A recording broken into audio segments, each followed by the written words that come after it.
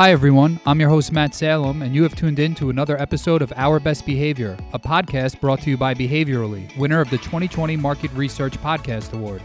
Behaviorally, formerly PRS In Vivo USA, helps brands improve shopper and consumer experiences by defining and diagnosing the behaviors that drive shopper growth. Each month, we produce a podcast to share industry insights on trending topics designed to help you make better shopper marketing decisions. Today, we are joined by Sam Albert, Chief Digital Officer at Behaviorally, who will be talking with us about AI and its impact on the research and insights community. Welcome, Sam. Hey, Matt. Thanks for having me. My pleasure. How's it going today? It's pretty good. Glad to be here talking about some AI with you. Great. Well, you're up from sunny Florida. For our listeners, Sam has had it much better during quarantine, being that he had a sunny state to live in. With that said, he had to quarantine a bit when he got up here, but that's okay. Yep. Glad to have you in New Jersey, your true home. Yep, exactly. So talking about AI today, it's an exciting topic for me, something that I truly love to talk about. Let's start generally. I mean, why AI for Behaviorally? What have you seen and heard from our clients in terms of their interest in AI and how it's going to help researchers in general augment the work of clients in the industry? Yeah. I mean, you can start more broadly. AI just in general, it's just a buzzword right now. It's hot. I mean, you want to talk about the industry, you want to talk about outside the industry and your TVs, and your phones. AI in general is hot right now, but it's not just about being hot. It's about leveraging it as a tool that's really going to help us make better decisions. So when you start thinking about tools, I actually take a step back and look backwards. So let's go back about 4,500 years to the Egyptians. Whoa. And building the pyramids. Yes, exactly. Building the pyramids. Pretty impressive structures, I think, by most people's standards. One of the reasons they're so impressive is because of the tools that they were using at the time, which were apropos for what they were doing. But you fast forward for 4,500 years, the tools have changed. Now you have high rises and they're building them in Dubai in the sand. I mean, it really comes down to the tools. And to me, I look at AI in the same way. It's really about having the right tool to make things more efficient so that you can go further, so you can go faster, so you can just do more things and come up with a better product in the end. Yeah, I love that analogy, the tool analogy, and it's a good one because tools evolve with time to get specific jobs done. Mm-hmm. And that's essentially what you're getting at here and the progression involved. So if we think about how the AI tool has evolved within the context of Behaviorally, we have an AI tool that we recently just launched, Flash.ai. What makes this AI tool different from other tools that utilize AI in the industry? Well, I think there's a couple of things that we do differently. I guess first and foremost, I mean, not to be braggadocious, but I think our tool is true AI. And not even think, I know our tool is true AI, whereas a lot of other tools are really algorithms kind of posing as AI. So what do I mean by that? When you think about AI, it's really about machine learning. It's not necessarily that you have a model that you're just using. It's about the system being dynamic, right? So you're inputting information, the machine learns from that, and it can change over time and evolve over time. That's one of the biggest differences in our system. We are leveraging machine learning. We're using our database and information to feed the machine, and we're actually teaching the machine to think like a human. So think like a human, act like a human from a sense of a behavioral standpoint, and that really is probably the biggest difference kind of at a macro level. Then when you start to dig in deeper into the specific differences, our AI includes an image recognition tool. So again, why is that important? Well, when you think about humans and what the most important senses are, obviously we all want to have all of them, but sight is really the place where you're taking in the most and leveraging it to make decisions.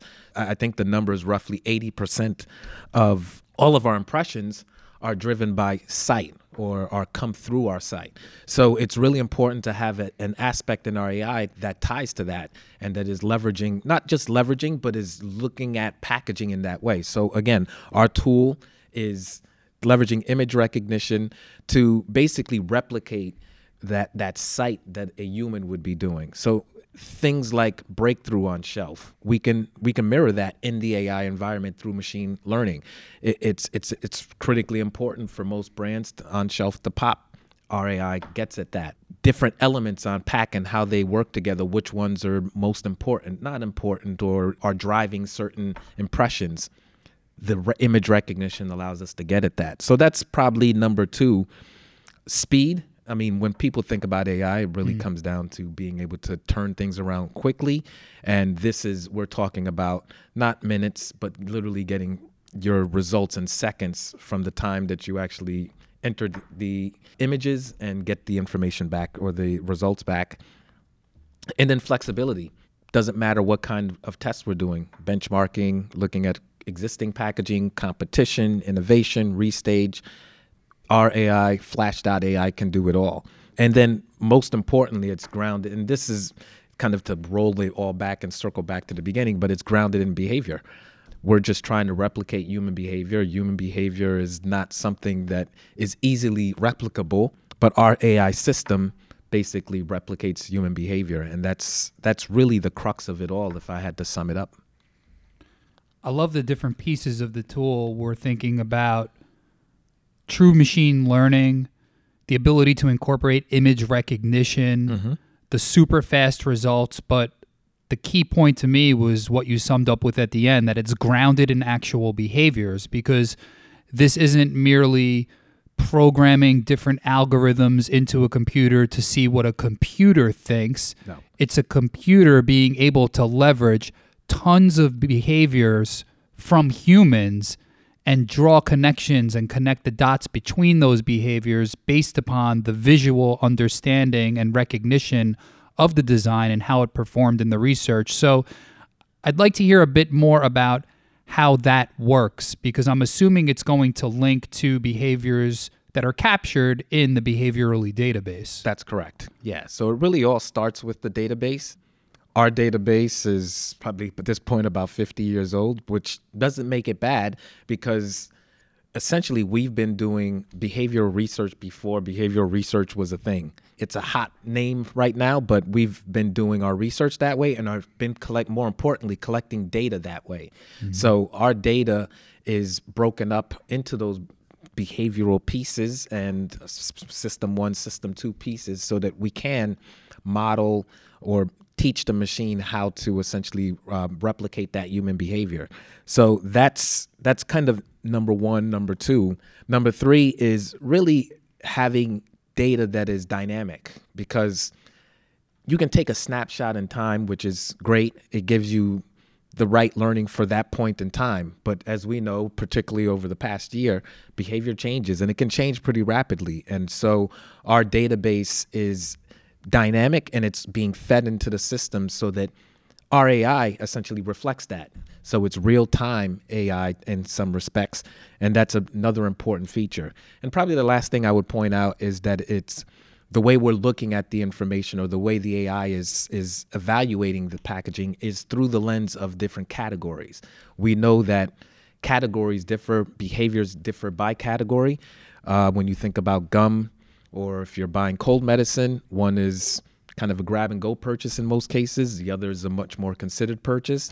Those behaviors are going to change, whether it be on shelf, what you're looking for and how it breaks through, or whether it be the perceptions you get from those packages. So that's really important, that we're making sure that it's category specific, so that we can we're giving the right information, and the information that we're giving is really predictive of what's going to happen in that specific aisle, category, in store.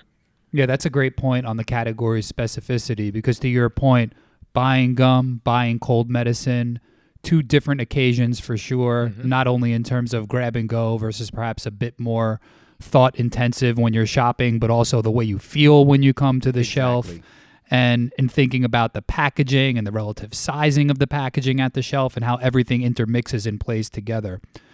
That brings me to a question around how this tool can be used within the context of a broader research program. I'm imagining it can be used in different ways. It could be used for perhaps screening designs early on, whether that means you're screening from 15 to 20 different designs, and there's so many that instead of sitting with your colleagues at the round table, you would want to have some information to back it up, perhaps a narrower number of designs. Does it replace research in total? I don't know. Maybe one day, and something to ponder. But as of now, what are the different use cases for Flash.ai? Well, we see it as an early stage tool primarily. So it is predictive, but we think it's best used at that early stage when decisions are being made about what should go into the research. I think about it as particularly that early stage when there isn't the consumer voice involved. It's a bit like gambling. So you get to the casino and you sit up at the roulette table. You could win, but there's a lot more chance that you're gonna lose.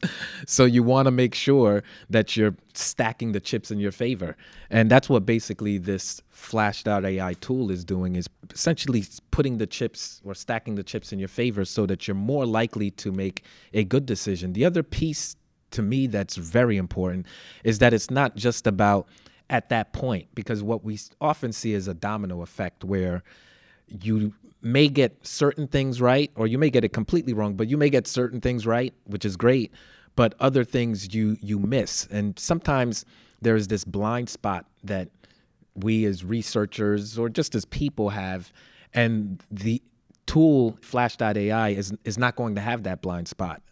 Sometimes there's agendas that come into play, all of that stuff.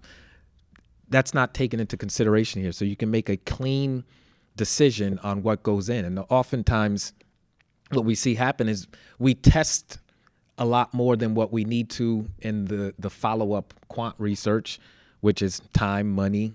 Also, some of the things that could be, I guess, addressed early on so that you have a stronger package going in and then not have to do revisions on the back end from a time standpoint, even at a cost standpoint. You're able to potentially eliminate the likelihood of that happening. So there's a lot of different angles to why we see it as an early stage tool and where it could be most effective. But we understand that sometimes gut instinct, it happens, but we think the Flash.ai tool is a good way to minimize your risk and essentially play with house money instead of your own. No, I like that. And thinking about it as a complementary tool in the toolkit rather than one that's supposed to serve a very specific purpose in and of itself is interesting. In other words, using it up front, perhaps if you're discussing with your team a number of designs, you may have some ideas. There may be some human element that comes into the mix, but why not have the Flash.ai tool to complement that thinking, maybe see some of those blind spots that would have been missed, et cetera. So I love that idea. Thinking about the future of research, and I made brief mention, hey, will this replace shopper-based research? Yeah. Do you see that happening? Can AI go that far? I mean, right now we're talking about it as complementary. There's obviously still a large human element involved with regard to the decision-making process once you have this data back. The Flash.ai in and of itself is completely AI, but obviously humans are taking that data and interpreting it and such. It's based on behavioral data from the normative database. Where do you see the future? Do you see AI playing an even larger role? It absolutely will play a larger role. I don't have a crystal ball, but if I were a betting man, I would say that I look at it as breaking down research into different parts. So I feel like AI will have a larger role in some of the things that are more predictable. So the formulaic in nature. So breakthrough, for example, we know that certain types of colors pop and certain placements work. And so it's much more predictable. I feel like AI could potentially replace there. But when you start to think about human behavior and the individualism that comes with being human, there's a little bit of chicken and egg there that you're always chasing. And I think AI will get significantly better and help us to be more accurate and predict more effectively. But as a pure replacement, I don't see it being a pure replacement, because not only are humans going to change, the environments that the humans are reacting to are going to change. And so I feel like there's always going to be this continual chase that's going to be happening. But hey, if anybody's going to figure that out, it's going to be behaviorally. I can tell you that.